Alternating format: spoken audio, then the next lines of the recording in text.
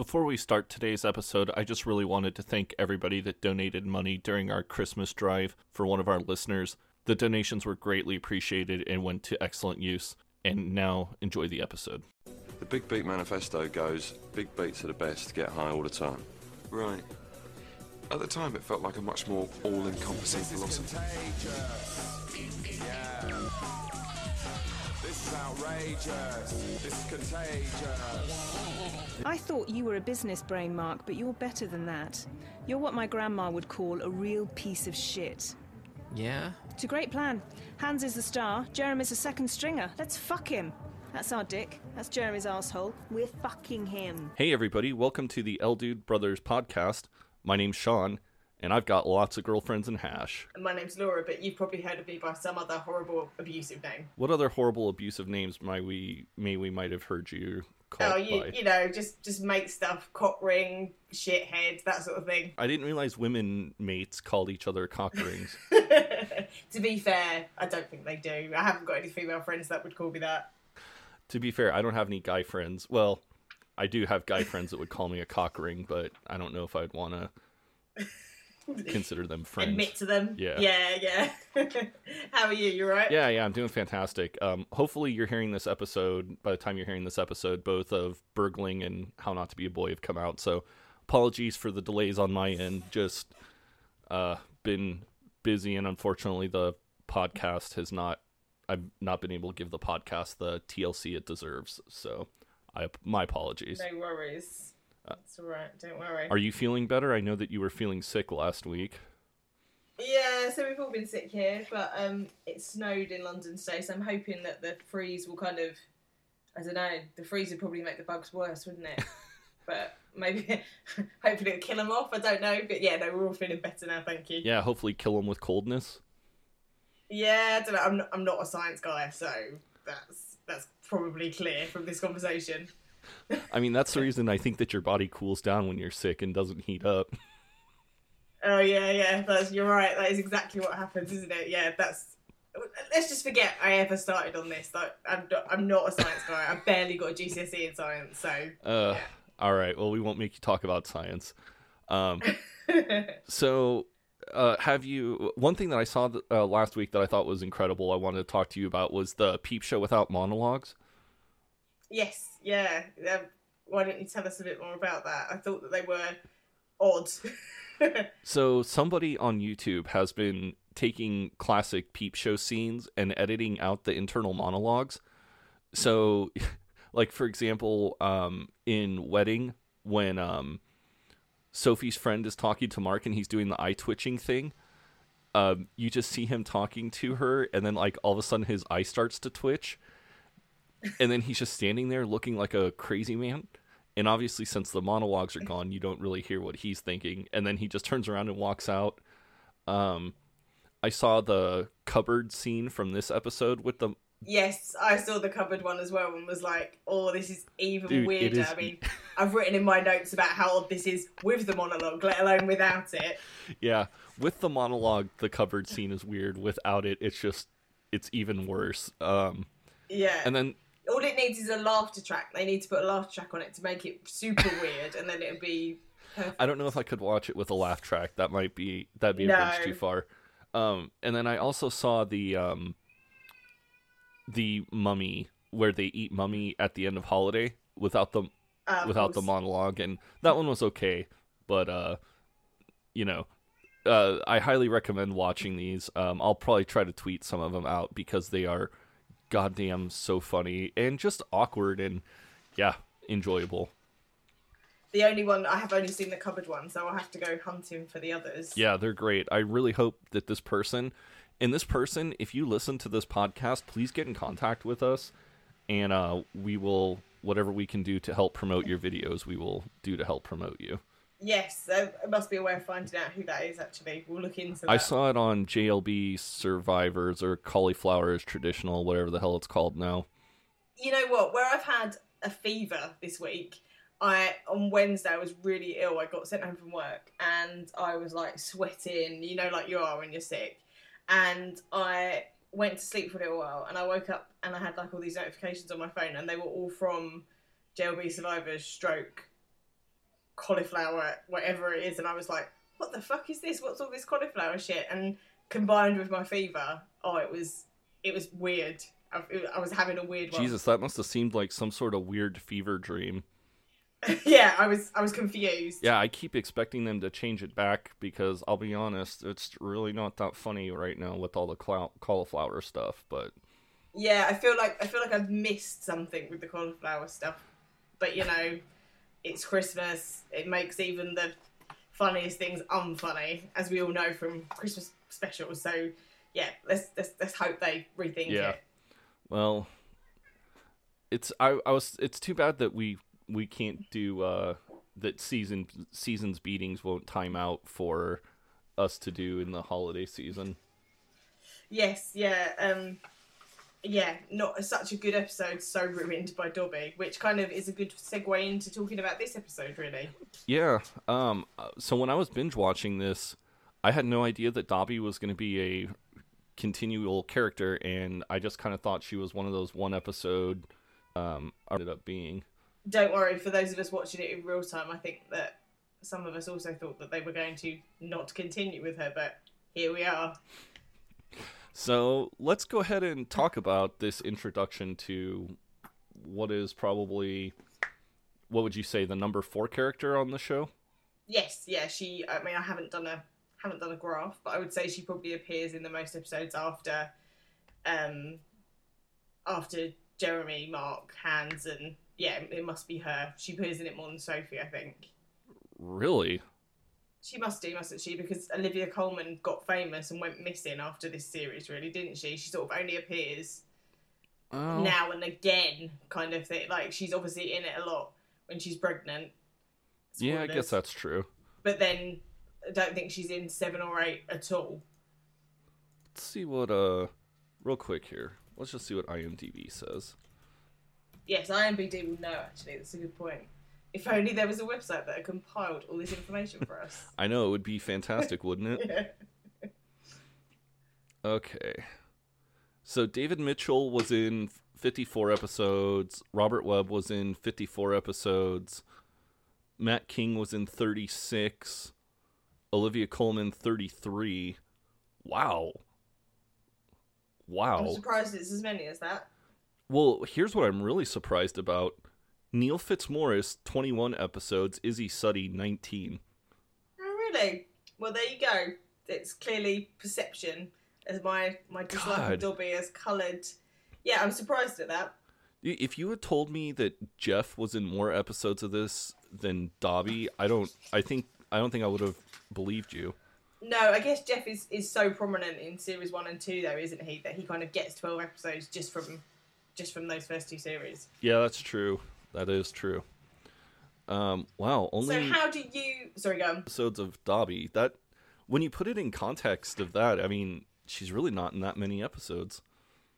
No, she's not really. You're right. Anyways. So I know you're in quite a different camp about Dobby than I am. So talk to me about how you felt about Dobby going in. Your first impressions of her. So my first impressions of her was I thought that we were going to have a girlfriend for Jeremy, and not necessarily. Yeah, not necessarily Mark. Mostly just because.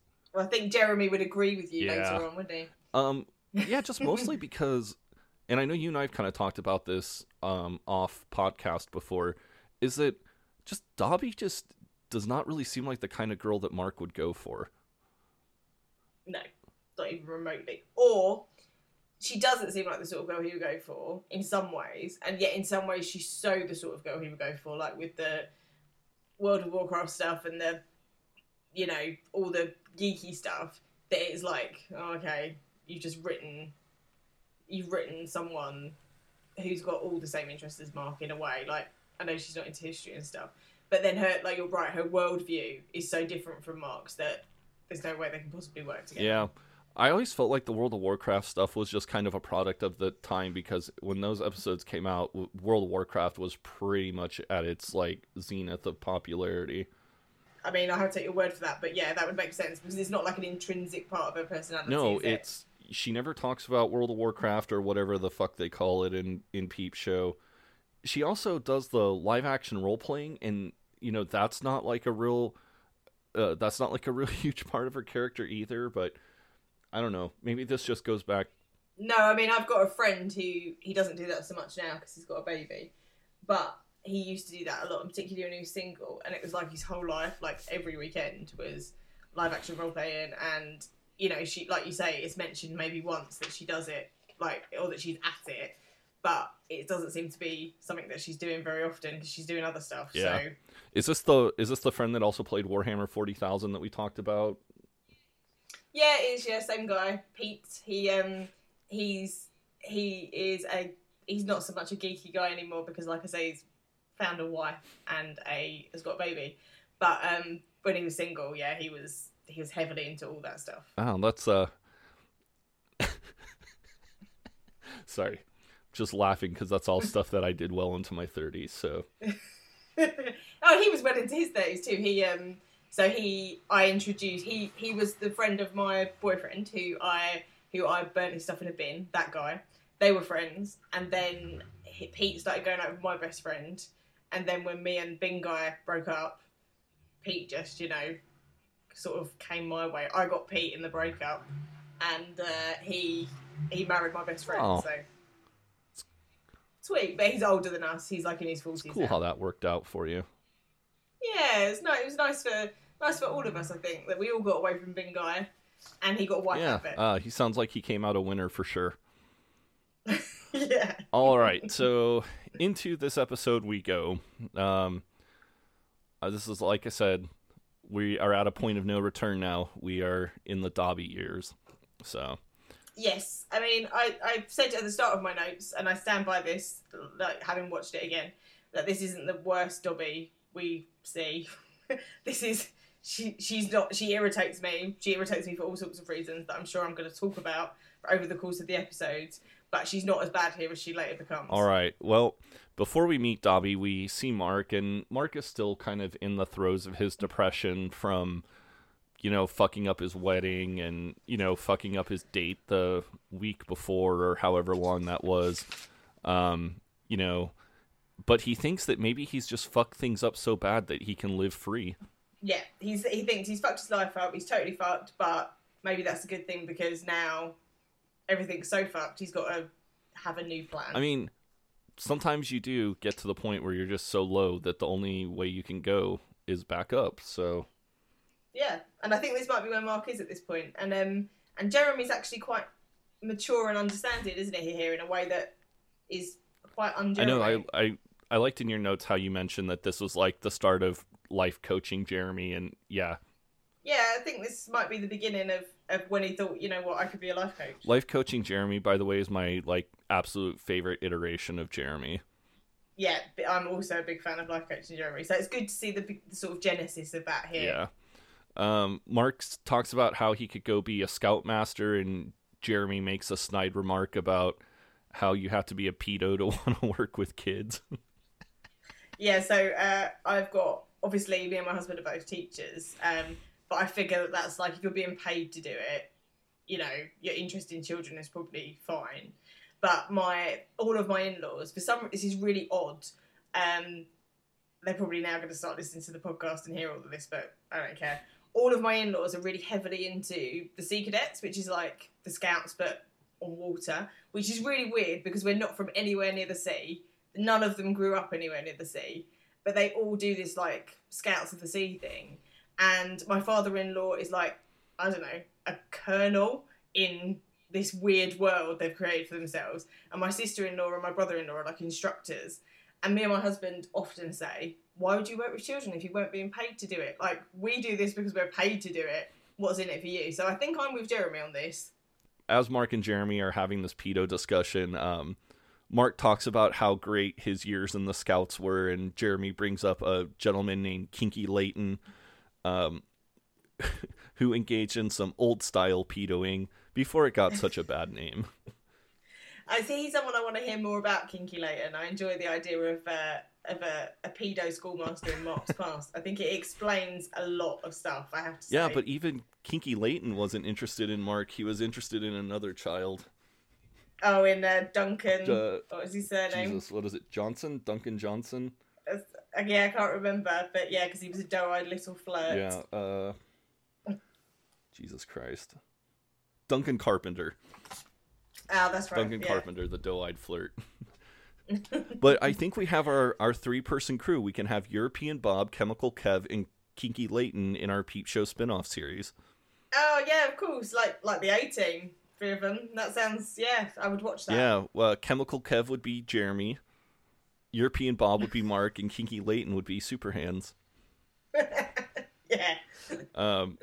Before the conversation can really keep continuing, there's a knock at the door, and Jeremy goes and answers the door, and it is Barney, who is Sophie's cousin, and Ian, Sophie's dad, and they are bringing by the wedding tuna. Yes. Question for you. Do you think that Barney was introduced because they couldn't get the actor back who played the brother? Because surely this is meant to be Sophie's brother. Oh, 100%.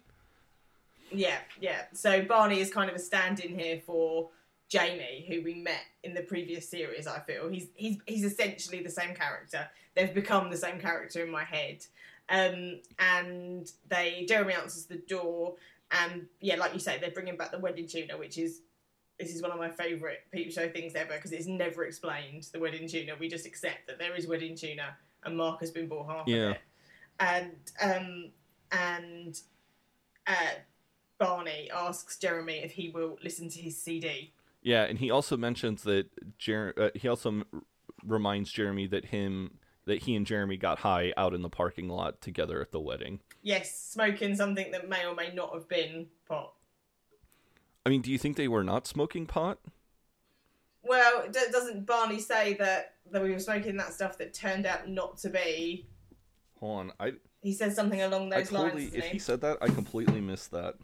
Let's have a look. Series 5. I've got my book open. Oh, yeah. We went to the car park and we smoked that dope that I bought that turned out not to be dope.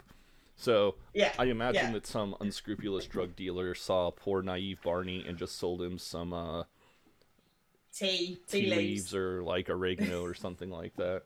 Yeah. Poor Jeremy. So poor Jeremy, poor Barney.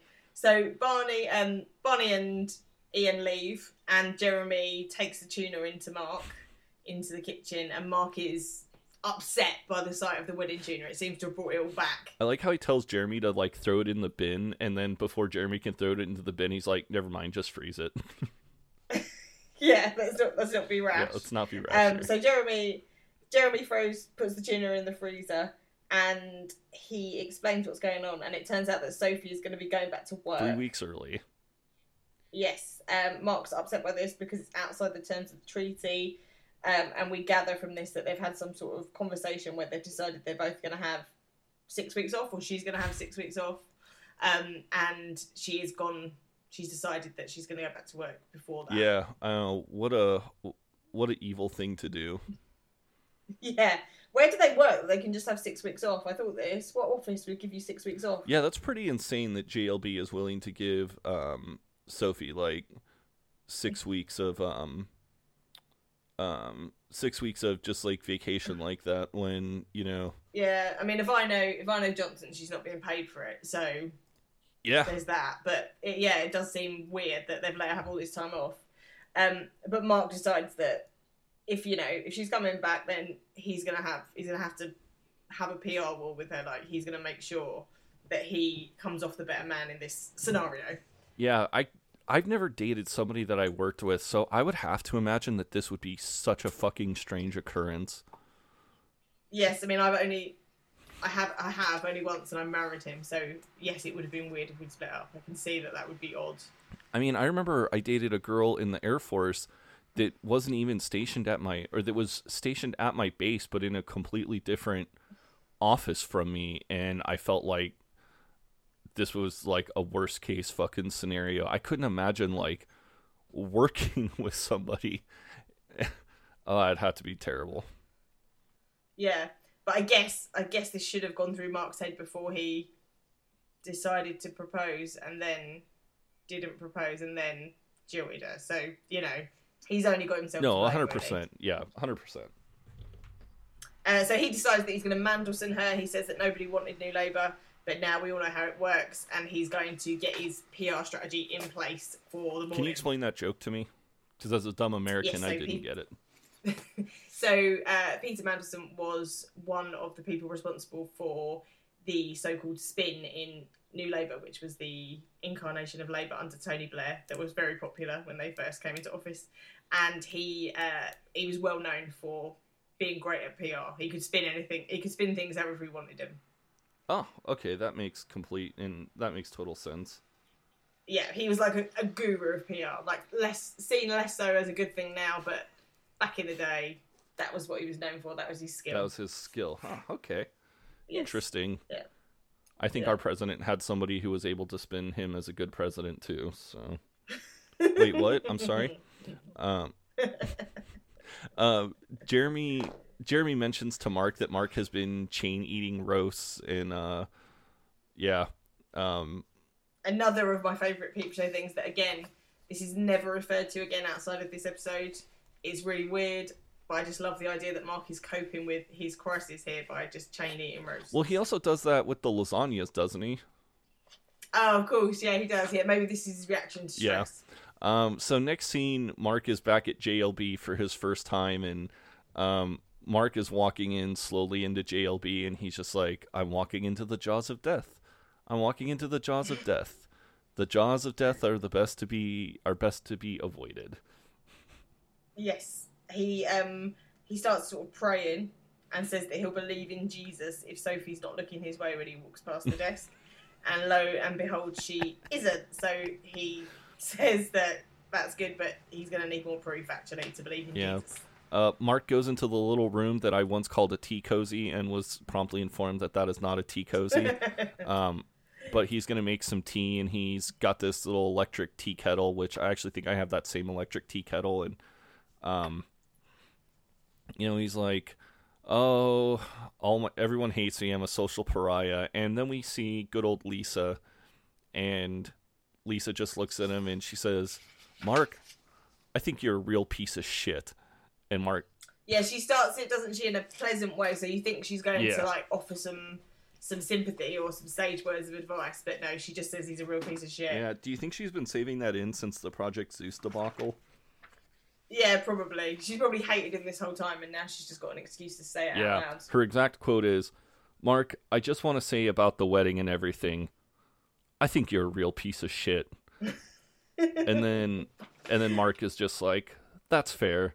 Lisa's a very fair person. Next scene that we get is the very, very infamous Big Beat Manifesto that you have heard every time you listen to this podcast. Yes. Hans and Jeremy are listening to Barney's CD, and Hans he's obviously enjoying it, but he thinks it's their stuff and asks Jeremy if they made it. Which causes me to wonder how high are they most of the time that they're making their music that Hans doesn't even know that it's his. No, I really enjoy that part where you hear the music playing in the background and it's actually like really good. And Jeremy's just like, oh no, that's not us. That's a civilian, a simple shit muncher. Jeremy says that it's complicated. This is like musical stuff. And then Hans says maybe they should be doing complicated stuff, and that's when Jeremy says that isn't that against or Hans says it's against the Big Beat Manifesto, and this is when, like you say, the infamous Big Beat Manifesto comes across, which is one of my favourite Peep Show things, the Big Beat Manifesto. It was. I fucking love that whole part where Jeremy's just like, isn't that against the Big Beat Manifesto? And Super Hans is like, have you read the Big Beat Manifesto? And Jeremy asks, did they write it no. down? Yeah, that's... Yeah, did we write it down? And Super Hans is just like, big beats are the best, get high all the time. And then Jeremy just says, right, at the time it seemed like a much more all-encompassing philosophy. They then start talking about whether or not they should essentially plagiarise Barney's music. And then Jeremy says, this is the sort of thing we should be doing. And... they somehow managed to twist it around to the fact that somehow psychically Barney's stolen their idea, and actually this is exactly the sort of thing they would do, so they can pass it off as their own. And Tan says that he's nicked their idea and done it back to him. I fucking really love that line where where Hans is like, we should send this around to different companies because this is the best representation of the music that we make. Yeah, I love everything. This scene is great. It's a brilliant scene is so goddamn funny. Peep Show scene. One of the best in this episode, or generally, I think, just in the series. And I think it really shows as well the kind of not just the relationship between Hans and Jeremy, but their whole musical philosophy, like their whole band in inverted commas, has come out of this belief that their ideas are great, but they can't actually get it off the ground to make it happen. Yeah, I like how Jeremy is just like, sometimes it's really hard to do your own actual ideas. Yeah. Yeah, I love that scene. That scene is fantastic. It's probably, I don't know, I would say it's kind of up there with Eating Mummy in terms of like just kind of iconic like parts. Yeah, I agree. I don't know, does that make sense? Yeah, no, I agree with you. But, you know, the overall message that we get from this scene is that they're about to plagiarise Paul Barney's music, which seems low even for them. Yeah. It seems really low. But at the same time, like, I feel like that there's probably a lot of music that was actually written that way, where somebody hears something and is like, oh, we should just take that and make that ours. And then they kind of spin it around, and then, you know, next thing you know. That's true. Yeah, everything Oasis ever wrote probably came out of that philosophy. Yeah. Let's see here. So, next we go back to JLB. And Mark is in like a little they're in like a little cafeteria area. Yeah. And this is the point of no return, because after this scene, Dobby's here to stay. Yeah. Sophie is at a table with some other women looking very sad, and she does look genuinely so sad here. Oh my god, she looks like she's like weeping openly at the table, and all the women are just staring like fucking daggers at Mark. Yeah, and Mark thinks that the crying's going to do really well with the floating voters here.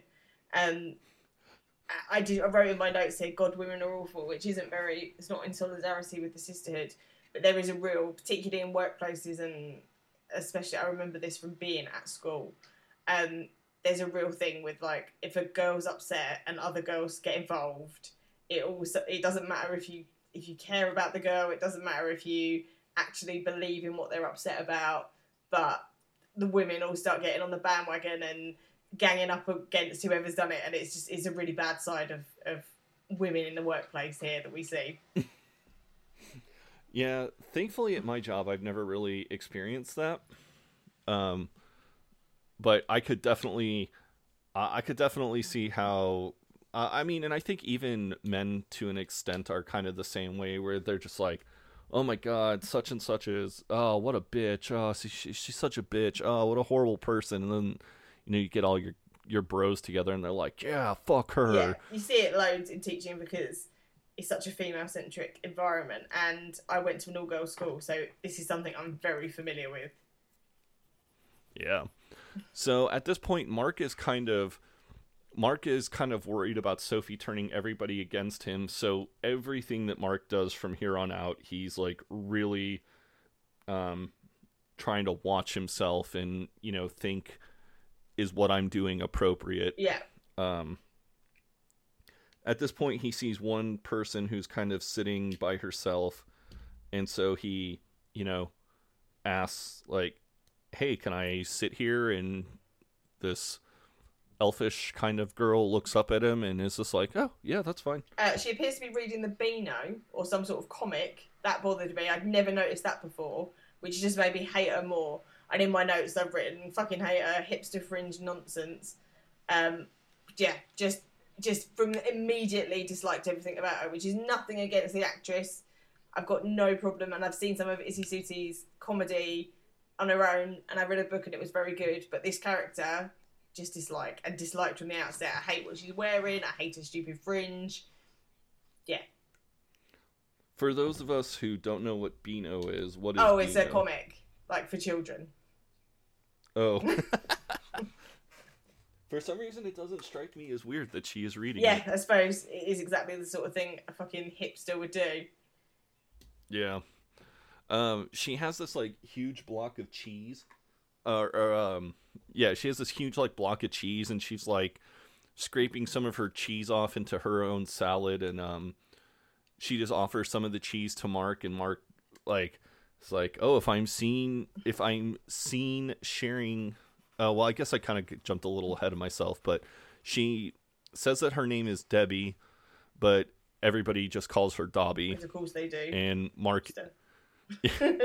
Yeah, Mark introduces himself as Mark, but you've probably heard of me by some other horrible, offensive name, and she's just like, what? I don't know what you're talking about. Yeah, she's clearly not been involved in the kind of office politics at this point. She Nope. explains that she is an IT misfit who goes from office to office. She then helps Mark to block the abusive emails he's been getting. After he says that he's known by some other offensive names, he explains that it's just mate stuff, but have a look at can you help me block these emails, when he hears that she's an IT guru. And she's shocked, clearly, by what she's reading, because there's some quite unpleasant stuff in his inbox. Yeah, and so she kind of, like, looks at some of the mail that he's got in there, and there's stuff that's like, there's stuff that says, like, oh, shove it up your gob, you cockmuncher, and all that kind of stuff. And then Stick your bollocks up your gob. I believe yeah, stick your bollocks up your gob. She delivers very well in a kind of northern monotone. Yeah, it's so goddamn funny. And so she sets the emails up to be automatically blocked with, like, a return message of let's see here. Hold on.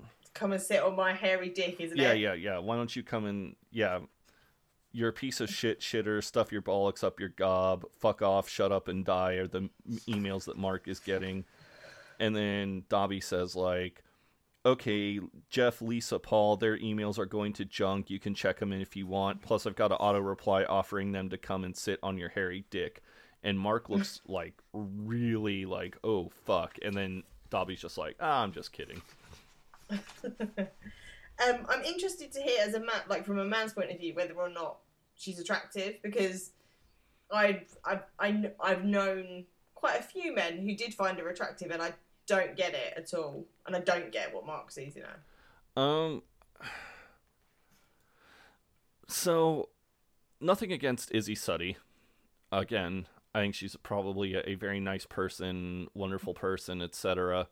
But there's sometimes where I'm like, man, she is hot.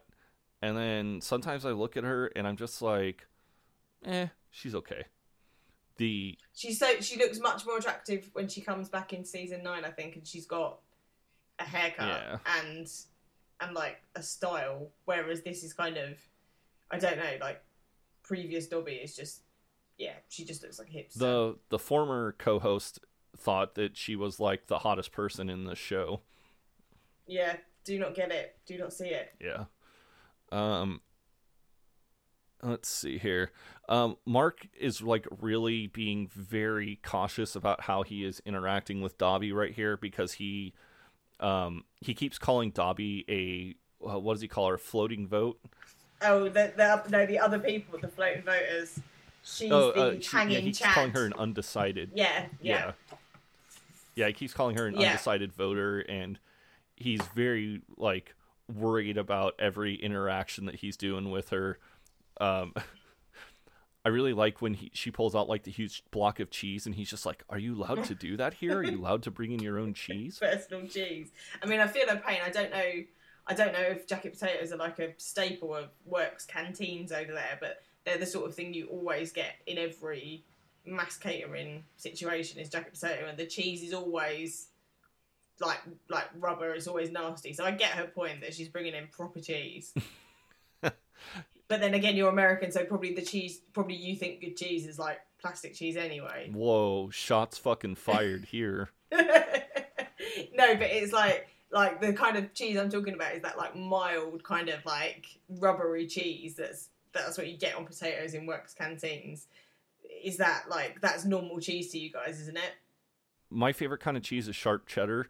So Right. Okay. I don't so even- You're like I don't know what proper. other people kind of cheese people like, but I really dig sharp cheddar.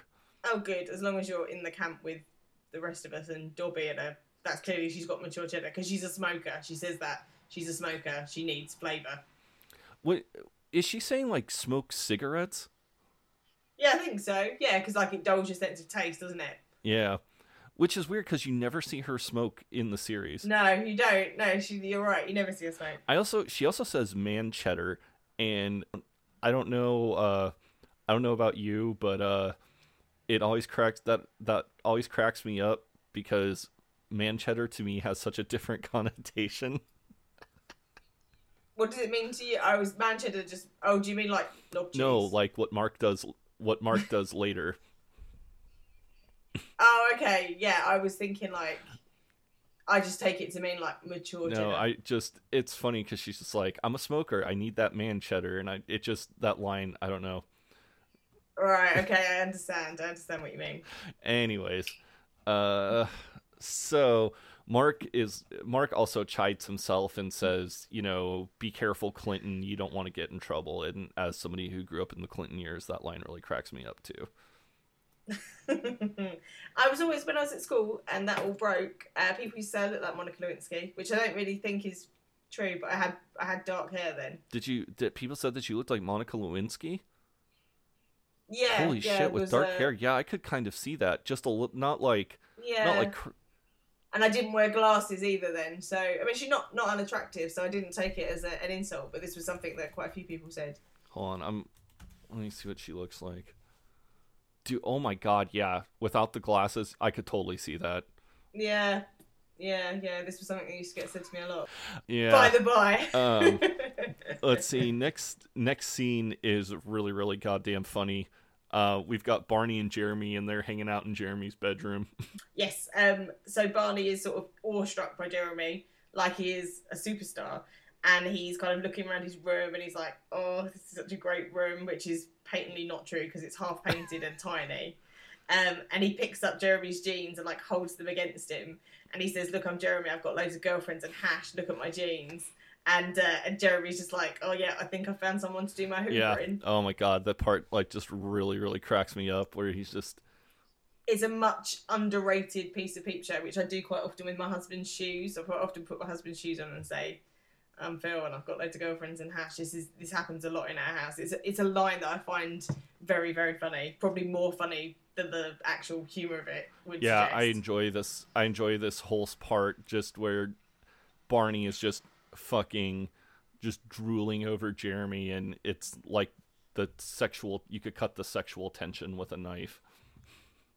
Yeah. Super Hans comes back in and he's carrying some papers and he says that he has drawn up a contract on Professor Yaffel's computer, meaning Mark, which is a very funny line.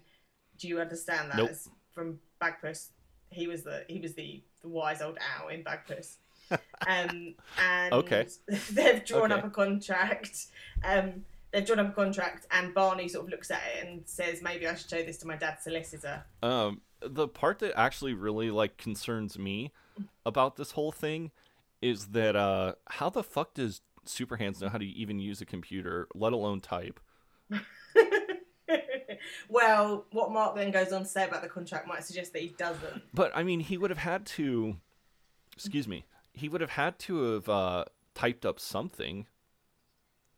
That's true. Something has been typed up. Yeah, so I mean, something has been typed up. So, he apparently somewhat knows how to type. Yeah. He then Mark then enters the room, and he looks downtrodden, doesn't he? Here he looks sad from his day at work with the floating voters and generally trying to start his own PR company on the sly. And he's surprised to see Barney in the room with them. And he's like, Barney, what are you doing here? And Jeremy's just like, oh, he's in the band now. And Barney just looks at Mark and he's like, yeah, they drew up this contract. Do you think I should sign it? Yeah, Barney asks Mark this, and Mark looks at it and says, "I don't even know where you'd sign it. A lot of these aren't real sentences." Yeah, and then Super Hands, he responds, "It's legalese. Keep your beak out of it." And at this point, Barney offers to go get Mark. He asks Mark if he wants him to get any food when he goes to get Jeremy food. And yeah, he's going to the shop. yeah, he's gonna go get cheese McCoys, Ribena, and a twirl. Yes, and I imagine this to be like a dodgy corner shop, like probably Mr. Patel's shop, because that's exactly the kind of fare that they would sell in there. Mark says he's fine for anything from the shop, and Barney leaves the room repeating the things over and over, so he remembers. Yeah. Jeremy announces to Mark that they have Mark asks Jeremy, like, why the hell Sophie's cousin is here, like, why is he part of the band? And Jeremy lets him know that they have a gig down at the fuck bunker, and that and everything needs to be tied down with the contract. What kind of establishment do you think the fuck bunker is, and does it have a sign outside saying it's called the fuck bunker? No, I always imagine the fuck bunker to be like a club night in a already established club. Like, is that something that you're familiar with? So, especially in like student towns, they have club nights that are called stupid things in already established nightclubs. So, like Thirsty Thursdays and I don't know, stupid things like that. Yeah, so I always think that the fuck bunker is the name of a night at this club. Oh, okay. I was thinking it was like the name of the actual establishment. I hope not. I don't think you can get away with that sign. Yeah, that's what I was wondering, is like, fuck bunker, this way to the fuck bunker. I like one thing that Mark also says is, as Barney is getting ready to leave to go pick up their stuff, Mark, he again asks Mark if he should sign the contract, and Mark just looks at him and he's like, go for it, dude. Yeah, he's like, what do I care? Go for it, dude. Yeah, what do I care? Go for it, dude. Yeah. And then at the end of this scene, Mark asks if Barney is sucking Jez off, and Jez sort of looks affronted, and then Hans says, yeah, he probably would, and this clearly sets in motion some thoughts for Jez. Oh my god. Probably one of the phrases that Mark probably regrets the most in the history of this show. Yeah, you're right. Yeah, but it's clear that Barney's going to be sucking somebody off by the end of this episode. Yeah, speaking of somebody getting off, we get to what is one of the weirdest, probably most uncomfortable parts of Peep Show. Yeah, what was your reaction when you first saw this? Like, what did you think initially after viewing this scene? So I seem to recall that my first reaction was like, what am I fucking watching here? Like, this is so strange. Yeah. So basically what happens is Mark is walking down to the stationery cupboard, and he's kind of thinking about, what to do about this Dobby situation, but that it's kind of hard because of everything with Sophie. He walks into the stationery cupboard, and Dobby is in there already, and Mark is just like, oh, hey, Dobby, and she says that she's there to get some USB drives, and they're up on a top shelf, and she asks Mark to, like, reach up to get her one, and as he reaches up to get her one, she just starts rubbing her ass against his dick. Area. Yeah, his area. Yeah. And there's this just very long, uncomfortable scene with Mark wondering, like, does she know what she's doing? Like, why is she doing this? Am I doing a sexual assault? What else does he say? Captain Corrigan is flying without a license. And this is, and of course, when you're actually watching this with Mark's internal monologue, it's pretty goddamn funny, because you see how, like, uncomfortable that even Mark is with this whole situation. But on the Peep Show without monologue, it's just Mark standing there just getting, like, dry fucked until he comes. she's not even moving that much either. Like, I know, obviously, like, for the purposes of comedy that they couldn't have her sort of, but, like, she's barely moving. And the thing that really leaves a bad taste in my mouth with this is the actual conversation they're having about cheese. God. And that she says something, he says something about, like, she says, I've brought in feta today. And he says, oh, isn't that a sheep's cheese? And she says, oh, yeah, or I think a goat or something. And it's just horrible. Oh, they're having a conversation about, oh my God, they're having a conversation about cheese while Mark is, like, getting off in his pants. Yeah, and then he realises that he's about to do a Chesil Beach, which is a very obscure reference that I'll be very impressed if you got. And then, yeah, he lets off in his pants. Yep, and then he excuses himself, and then he walks out really quick, and then he's like, oh, maybe I should have at least had a snog. And, you know, it just is, it cracks me up that basically he's trying to think of, like, what would have been an appropriate way to end this whole thing so that it's not weird. What would have been an appropriate way to end the weirdest sexual encounter in history. I do think that this is one of the weirdest scenes in any British comedy series, ever. Like, it's just so random, like it's so completely out of the blue. It's not like anything we've ever really seen in Peep Show before, or anything that we ever really see again. Yeah, that's what I was gonna say, because Dobby is never that forward sexually, like, again.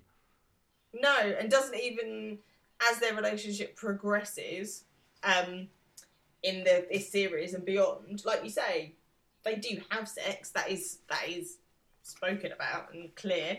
But like you say, it's never. She's not the sex minx that she seems to be in this opening introduction to her. Yeah, it's so strange. Like, you would just think that, like, Dobby, like, based off of what we know about Dobby at this point. Well, here's my other question too.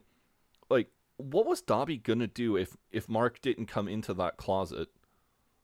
Yeah, good point. She was looking for USB sticks. Maybe she just fancied him so much that she was overcome with.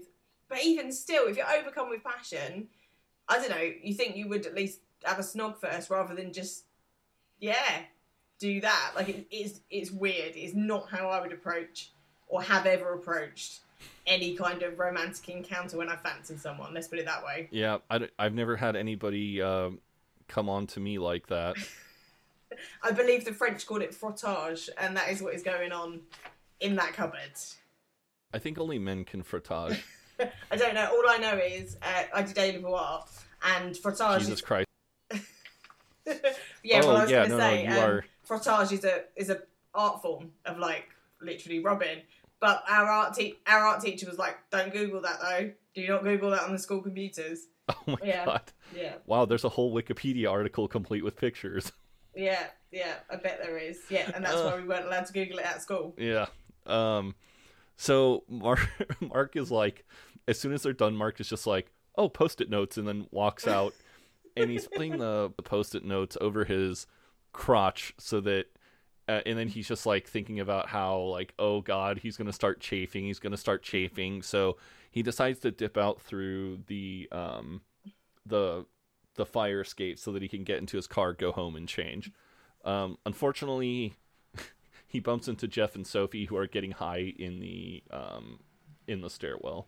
Yeah, Jeff calls Mark the wedding crasher, which amuses me a lot. It's a line that always makes me laugh. And Sophie, they're just high, aren't they? They're really high. And Sophie says that she's been thinking about things and she wants to give it another go. Mark seems surprised by this. And then he says, like, oh, really? Or something. And she says, of course I fucking don't. And she's just like, it really encapsulates, like, the weird, bitter place I was in at the time. Because I was heartbroken and mad as well. And she plays that kind of heartbroken, mad, harpy role really well here. Yeah, this is another scene in this episode that I just fucking love, where Sophie's like, oh, what's wrong with your pants? And Jeff is like, have you pissed yourself, Mark? And Mark's just like, yeah. I guess I have done a bit of a wee. And they start laughing at him, and Jeff is just like, "You twat," and and they just keep laughing at him. And then Mark just walks out, and he's like, "I win because they think that I've pissed myself. Little do they know that I've come all in my pants." What is this workplace though that everyone's either frottaging or getting high? Like no one's noticed this. I don't know. I mean, I I don't know much about marijuana, but it has like a pretty strong odor. Yeah, so... you can't miss it. Like if you've ever had a neighbour which I had, especially if you live in a flat, who smokes a lot of weed. Like we used to live next door to a guy who was permanently high and in a fug of his own smoke. And it comes through the walls. Like there's no way they're smoking that and no one knows about it. Yeah, exactly. Like nobody. Yeah, there's like no way that this could be disguised. No, not at all. Even slightly. No. So back at the house, back at Apollo House, Barney just comes out and he just looks at Super Hands and Jeremy and he's just like, "I'm so hungry. Could I have an apple?" And Super Hands is like, "What? You think I'm made of apples?" Yeah, they seem to be starving him to make him more creative. That seems to be their aim. And, they start talking about how it doesn't like take long to make 2 minutes of music or whatever, or like however many minutes of music they want. Yeah. And Barney's, saying he's just so hungry, and they're like, "Look, we want like, what was it they say? We want 3 minutes of music. Like this shouldn't. How long should this take you?" Yeah. And finally, Jeremy offers Barney a papadum and a bit of chutney. I'm just trying to find the exact line that where is it that he says? Yeah, 6 minutes. I think they talk about 6 minutes, and it's 6 minutes of music. Yeah, it's like two minutes per minute. That's all you should need. Yeah. I think we're both doing the same thing right now. Yeah. Oh, here we are. 6 minutes. How long could it take you to come up with 3 minutes of music? And then Superhand says 6 minutes max. And Jeremy says that's being generous. That's 2 minutes per minute. And then, and that's when they say that he can have a poppadom. And Jeremy thinks, "I'm so generous. I'm like a techno Gandhi." Yeah. And then at this point, Superhands he says, "Oi, I was thinking about what Mark said the other day about Barney." And then he kind of looks at Barney and he goes, "Bet you would, wouldn't you?" And Barney's just like, "What?" And Superhands just says, "Suck one of us off." And Barney's just like, "Ha ha ha, no, I wouldn't." And Jeremy just like flips a switch and takes it to a whole different level where he's like, "What if I said you couldn't be in the band unless you sucked one of us off?" And Barney still stands his ground saying, no, I wouldn't. But Superhands is like, "Ha, you had to think twice." And then Superhands basically forces Barney to pick one of them. And hypothetically, if he had to suck one of them off, who would he suck off? And Barney says, Superhands. And Jeremy looks super hurt in this scene. And he's just like, "You'd suck off Superhands." That's so funny. Yeah, of course he chooses Superhands. Anyone would choose Superhands in this scenario, wouldn't they? I mean, I might choose Jeremy, at least. No, Superhands is the more attractive out of the two of them, I think, in terms of, like, his edginess. And also, yeah, just from Barney's point of view, that, like, Superhands is the more impressive out of the two of them, I think. But he loves Jeremy. He has, like, a crush on Jeremy. I guess that's true. Yeah, maybe, I don't know. Superhands is more sexy. As Callie says in a few episodes' time, he's just more fuckable. Yes, he is. So back at JLB, Mark is like wondering if he can or should ask out Dobby, and he's kind of concerned about that. So he's heading back to the little tea room to go make some tea. But sadly enough, Pig and Tea Break is no more. Yeah, the mug has been smashed to absolute shit. And there is a post-it on it that just says, "Oops, Butterfingers, your clumsy wife," which is brilliant. Yep. And Mark is pissed, as would I be if my Pig and Tea Break cup was broken. Yeah, I mean, mugs are a very personal thing, particularly at work. If you've got a favourite mug and, you're used to drinking out of that mug, it's very upsetting to lose the mug, let alone have it smashed up maliciously. Is Pig and Tea Break, is that like an actual like company, or is that just something that was created for this show? No, it's a purely Peep Show thing. Okay. Oh, I could get a Pig and Tea travel mug. Ooh. Mark then takes Sophie's mug from they've got like a little row of hooks with the names on, and he goes to smash it and can't bring himself to do it. And he says that even the mob never hit the families. I like how English that is too, where he just like refuses to just break the cup. Yeah. And I love as well that it's like a free mug that's clearly come from a company. It's like Harpenden, and it's like, oh, it's clearly like a promotional mug, but he can't even smash up the promotional mug. Yeah. Alan then kind of walks in and he just sees this broken mug and he's just like, my God, it's true, isn't it? I've let this get out of my... I've let this get out of hand. I can't believe I let this happen on my watch. And then he hands Mark Sophie's mug and he's just like, are you going to break it? And she was like, no. Or, excuse me, Mark says no. And then Alan just fucking smashes the handle off of it, hands it to Mark, and then walks out of the room. I love how he smashes the handle off, like, really slickly as well, like in one swift move, and just puts it down. Yeah. And I should also mention that Alan also says that he has sent Sophie home, that she's become unstable, and she is not at JLB anymore. Yeah, Sophie's going to stay with her parents for a while to recuperate. Yeah. This is great news for Mark. Yes. He leaves the kitchen thinking that the bitch is back, which is a great line.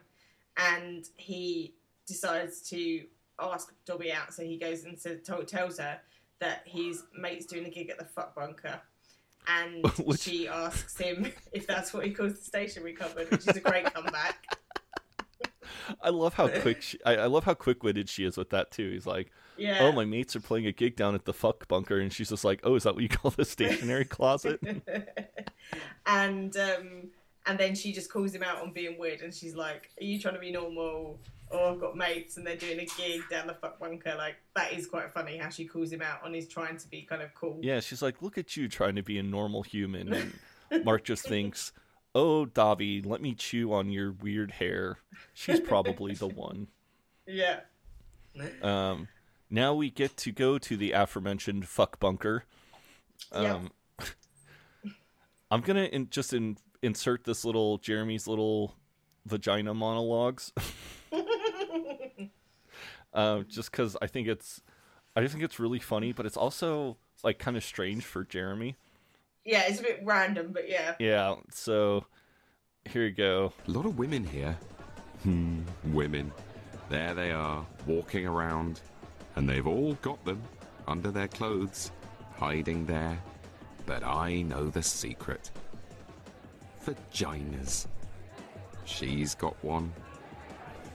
She's got one. She's got one. She's definitely got one. She's trying to make out she hasn't got one, but I know she has. Got to stop thinking about vaginas. It's my big night. Vaginas. Oh my God, that...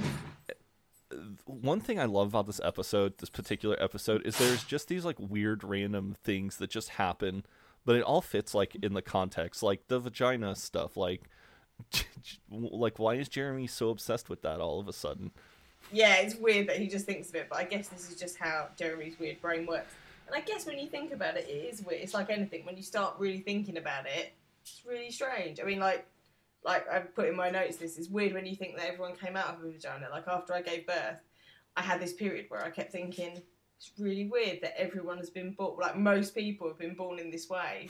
And it's actually really weird, and it's something no one talks about, and everyone's just going around having babies out of their vaginas. And I came out of one, you came out of one, but no one talks about it. So I think Jeremy's having one of those moments. Yeah. He goes into the back, and Super Hands is like, come on, Barney, come on out. And Jeremy's just like, Super Hands, what the hell's happened? And then he pauses and he just goes, you didn't you? Yeah. Barney's chucked up in the loos, and Jeremy kind of shouts through that he's got to come out, and says something about super hands, and Barney just shouts out, "He's a fucker." Yeah. He's a fucker. And then Superhand says that they only did it once. What do you think why do you think he said that Super Hands is a fucker? Like, what? I mean, obviously, he's made him suck him off, but do you think that he's also, like, he's broken Barney's heart in some way? Like, what is going on to have made Barney so upset? Maybe just drugs and being coerced into giving another man a blowjob. Yeah, you're right. That probably would be upsetting. Jeremy asks why, basically, and Hans says that Iggy, Bowie, Lou Reed, Tupac, they're all sucking each other off. He's backstage, someone's got to be sucking someone off. And Jez makes the point here that they need Barney out because they don't know how to play their music. And he says that he was just going to play the maracas and give the hotties his sex eyes. Yep. At this point, they're called onto stage, and Superhands just tells Jeremy to go out and keep the crowd happy, and he'll work on getting Barney out. As Jeremy is heading towards the stage, he just warns Superhands, all right, and don't make him suck you off. Just get him out there without any more sucking off. Mark and Dobby have arrived at the fuck bunker, and Mark orders 2 bottles of premium lager and 2 double whiskeys, and him and Dobby are just getting ready for a fun night of drinking. Yeah, he says he hands over his money and thinks don't keep the change. And I was intrigued to see that he gives a £10 note. You would not be able to get that stuff for a tenner now, and you certainly wouldn't get any change from it. So times were very different back in 2008. Yeah. Jeremy gets on stage, and I think I might play this part too, because this part also very, very funny. Hey everyone, so great, we're almost ready, but before we rock you, we need to find out, are you ready? Yeah, okay, but are you really ready? Great, you're ready, so yeah, so you're ready to party. Okay, we know that now, but my next What is he saying? Is, are you ready to party hard right here, right now? He's just talking words out of his mouth. Mega. He's just talking words out of his mouth. I like Mark's reaction to the whole situation. I really enjoy how, like, massively unhip Jeremy is here as well, when he just says mega, and it kind of breaks my heart a little bit. Was mega like a hot, like, British slang word for a while? No, never. Oh. Or if it was in about 1983. So I think Jeremy's a little bit behind the times. So after Jeremy's died a horrible death on stage, Mark and Dobby decide to go to the interior of the ladies' room. Yes. I hate Dobby here. This is exactly one of those things about Dobby that I really hate. So they go into the loos, and Mark says something along the lines of, like, oh, it's nice to see that the ladies are as horrible as the gents. And she says, yeah, it used to be all nice and pink, but then feminism happened. And I feel like the writers sat down and they said, right, we've had a focus group. We haven't got enough kooky female characters. Let's write a kooky female character. And this is what happened. Like, this is how we got Dobby. This irritates me. Yeah, I mean, I definitely could see that. Like I said, I don't mind Dobby. She has personality quirks that I don't really like, especially later on, but I think it's kind of like a foil to Mark. She's not bad. I can see that she works as a foil to Mark, but like I say, I'm more tolerant of her at some points than others, and throughout most of this episode I'll say that she's not as bad as what she becomes later on, but this particular bit, I just think, yeah, that was 2 men sitting writing what they thought a kooky female would say. So as they are sitting in the urinal, sorry, you guys don't have urinals in there. As they're sitting in the stall, they start to kiss, and they hear kind of like vomiting sounds coming from the next stall over. Mark is just like, oh, don't worry about that. It's normal. She's on drugs. She's probably having the time of her life. As he's saying this, the foot from next door kind of slides under the little stall wall into their stall, and Mark realizes whose boot that is, and he knows that Sophie is next door to him. Yes, he says, I know that boot, I know that crying sound. And Dobby wants to see that this woman next door is all right. And then Sophie makes it clear that she knows Mark, and Dobby sort of looks in surprise and then says, you know each other, and Sophie says, yeah, I'm his wife. Yeah, but the way she says it, she's just like, I'm his wife. Like, Dobby is surprised by this, but surely she would have heard the office gossip, even if she's just like a floating in and out IT guy. She's not had her ear to the ground, has she, that she's not heard about this? No, she definitely does not have her finger on the pulse of office gossip. No. And then Mark thinks that he's been caught out like Angus Deaton or Harold Shipman, which really makes me laugh because that is not the same level of crime. Yeah. Mark is trying to, reassure Dobby, like, oh, she doesn't know what she's talking about. She's off her head on street drugs. And then he just kind of shouts in her face, what drugs are you on, Sophie? And she just looks at him and she's just like, who knows? Who the fuck cares? And then he says that, I thought you were with your mum and dad. And she says that she ran away from home. Yeah, I ran away from home to see Barney. Thanks, dickhead. And at this point, Dobby is kind of like pissed, so she kind of just storms out of the bathroom, and Sophie just yells, and you're not going to get Nana's cottage, so that you can shove that up your asshole. Yeah, which is another great line. Yeah. Mark kind of lifts Sophie up to kind of help her escort her out of the bathroom at this point, and she just looks at Mark and she says, oh, you're like a life support machine, and Mark takes that as a compliment, and he just says, oh, thank you, Sophie. And she goes, except instead of bringing life, you suck it out of all the people around you. Yeah. And then to close the scene, he just thinks, my beautiful wife. Yeah, he's just he's like, thanks. Like, he can't really, he knows he's in the wrong here, so he knows he just has to take it. Is he really? I mean, is he really in the wrong, though? Well, I guess he jilted her and, like, yeah, I suppose she's a mess because of him, isn't she? Yeah. Or she's not. She was gonna be a mess anyway. But that's a good point. Yeah. She's in the state she's in because of what happened with the wedding. So I guess he's like got enough humility to know that he just has to suck it up. Yeah. So now we get the closing scene of the episode, and it just starts with, with Barney, and he just keeps repeating over and over, I want to go home, I want to go home, I want to go home. And Ian, they get him into Ian's car, and so Ian just says, I'll take care of him, thank you very much. And Superhands says, all right, Granddad, hold on. And he's still trying to get like Barney to stay so that they can play music, and he says that he's in a K-hole right now, but in 10 minutes the speed will kick in, can of Coke and a ciggy, and he'll be as right as rain. Yeah, that's Dr. Hans's analysis here. Oh god, it just sounds like every bullshit thing that like a drug addict would suggest, like, oh, the best way to get over heroin withdrawal is to smoke some crack, Have you ever seen With Now and I? What's that? Have you ever seen With Now and I, the film? I'm sorry, I couldn't. What movie? With Now and I. Oh no, I haven't.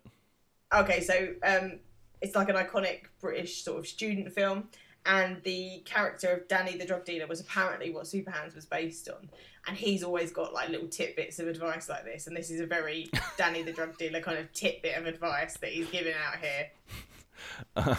That's awesome. No, I haven't seen that, but that's really funny. funny. It's a great film. You should watch it. It's very English, but I think you'd appreciate it. It's about a couple of they are drama graduates who are keen to make it in the theatre, but they're not, and they're living in poverty, and they're just drunk and stroke on drugs, and they go away. They're sort of or at least one of them is from a kind of aristo family, and the uncle has got a country house, and they decide to go off to the uncle's country house to dry out and get clean, and it all goes horribly wrong. I think we've talked about this movie before. It's got Richard E. Grant in it. It was his big opening, like the thing that made him Yeah. famous. Oh, we've talked about this before. I think they actually mentioned that movie in another episode. I think they might do. Yeah, it's well worth a watch. The end of Peep Show, like the whole end, they reckon was, or there's like theories that it was allusions to With Now and I will have to watch that. Yeah. The idea of the two of them being left together and stuff is very With Now and So at this point, they're still like trying to convince Barney to stay, but they're not. We have found out that Dance Witch Abortion has come out on stage to has finally come out to take their spot and they're rocking out. Mark walks Sophie out and she gets into Ian's car, and Ian just looks at Mark and Barney, excuse me, looks at Superhands and he goes, "Did I do it all right? Did I do it all right?" And Superhands is like, "Yeah, you were fine." And what is it? Oh, god damn it! What is the other thing that he says? He says that he wants to run behind the car all the way home, which is a great bit. Oh yeah, right. At that point, Jeremy says, "You've ruined this. Why couldn't you have got him to suck you off after the gig?" Ian then is just Ian hears this and he goes, "You did what?" And then he looks at Mark and he says, "Why do you do these things? Why do you do these things, Mark?" Yeah. Poor Mark. I mean, this is really nothing to do with him. Yeah. And then Sophie, Ian, and Barney take off. As they're taking off. Oh, but not before Sophie's opened the window and says that she hates Mark, and then Barney says that he loves Superhands. And then Jeremy's just like, "You love Superhands? Why? He's the one that made you suck him off." And and then Mark just decides that he's just gonna go home and roast the shit out of some meat. Yeah, and that is the end of this episode. Yep. So yeah, in conclusion, I mean, this is a great episode, and it has got a few of my favourite Peep Show things, the weird jokes that never get explained again, like the Heartbreak Tuna and the roasts. And I think Hans here is at his immoral best, doing immoral things with the Big Beat Manifesto. But I do think the Peep Show is a sadder place from here on in for having Dobby and Dobby's presence. And interestingly, I did the maths to see, because I was looking where I'd put this on my list, and this is the second highest a Dobby episode ever is on my list. Jesus. Yeah. Wow. So this is, apart from one other episode, nothing ever. This is the second highest there's ever a Dobby episode for me. All right, so I'm a little rusty at this because it's been a little bit. You were doing well before. Yeah. Let's see here. So I'm just going to take a shot in the dark, and I'm going to say 26. Oh, you're really close. 23. Oh, shit. I almost went 24, so... Yeah. So this is number 23 on my list. And in the other 22 in my top 22, Dobby appears once more, but all the other episodes do not involve her. At all. Yeah, I really enjoyed this episode too. I had forgotten how much stuff happens in this episode. Like when I think of this episode, I only think of the Mark stuff, and I completely have forgotten the whole Jeremy Superhands Barney storyline. I guess that the stationery cupboard stuff kind of overshadows the rest of it in everyone's memory, I think. It really does. It really does. It's so fucking weird that it just blots out everything else. Yeah. Thankfully, we had a great Peep Show culinary, once again, thanks to Donnie Taylor. So he starts off, Spin War is completely stacked, so you can take your picks from all the following goodies and have a pig and tea break to work out your pig and culinary strategy. We've got white wine and chain-eating roast with potatoes and carrots, and that's only if you decided to bin the Heartbreak Tuna. Of course, there's the long-awaited debut of Dobby's Man, Cheddar and Feta. Mark's lunch with her was a cheese and mayonnaise sandwich with an R-White's lemonade. You can have cheese McCoys, Ribena on a twirl, one poppadom and a bit of chutney. 2 fat bunker bottles of premium lager and 2 double whiskies. no matter what you put together, cap it off with a can of Coke and a ciggy, and it will be right as rain. Yeah, that actually sounds like not too bad of a meal. That's a great peep show culinary. That's a proper dinner, that is. Yeah, I know. And yeah, definitely get a little toasted on the lager and whiskey. So yeah. Did you have any other TV shows, anything that you've watched or read? Well, because I've been unwell, so I've now just steamed through Jane the Virgin. I've watched 72 episodes of Jane the Virgin in like 2.5 weeks, which is outrageous. I mean, that is like 3 a day or something. And they're like an hour long each, so I've got a problem, but I can't get enough of it, even though it's ridiculous.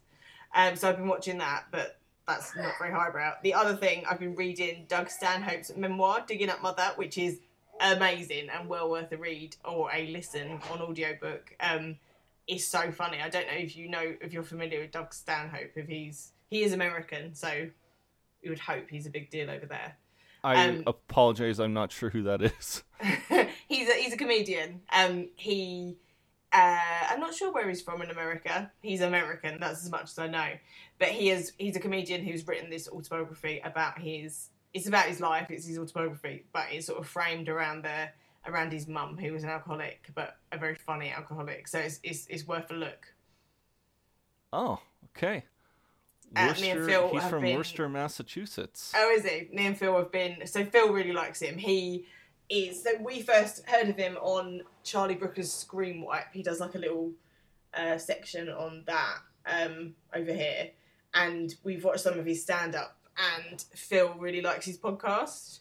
And has got me listening to a few of them. But this book is hilarious. And Phil read it first. And he wasn't wrong to say that it was worth reading because it's really funny. It looks like he's got a Netflix special. I might have to check that out. Yeah, he's really, really funny. Yeah.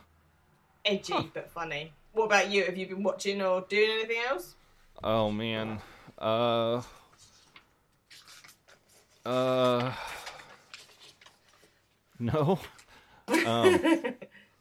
I have this really sick fascination with prison shows. Right. And every time I just watch prison shows, it just makes me realize like how much I never want to go to prison. Right. So yeah. Fair enough. They put more episodes of Lock Up on Netflix, so I've been watching episodes of Lock Up. I've got a weird fascination with serial killers, so it's not just you. Everyone's got a weird thing, or at least I've got a weird thing, and so I think everyone's got a weird thing. Yeah, that's good. Oh, of course, this is worth noting for Peep Show fans, which was that so The Crown, that the big Netflix hit, the second season has just been released on Netflix.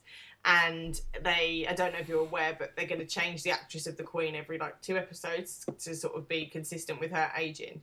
And Olivia Colman has been cast as the Queen for the next 2 seasons. Oh shit! Wow.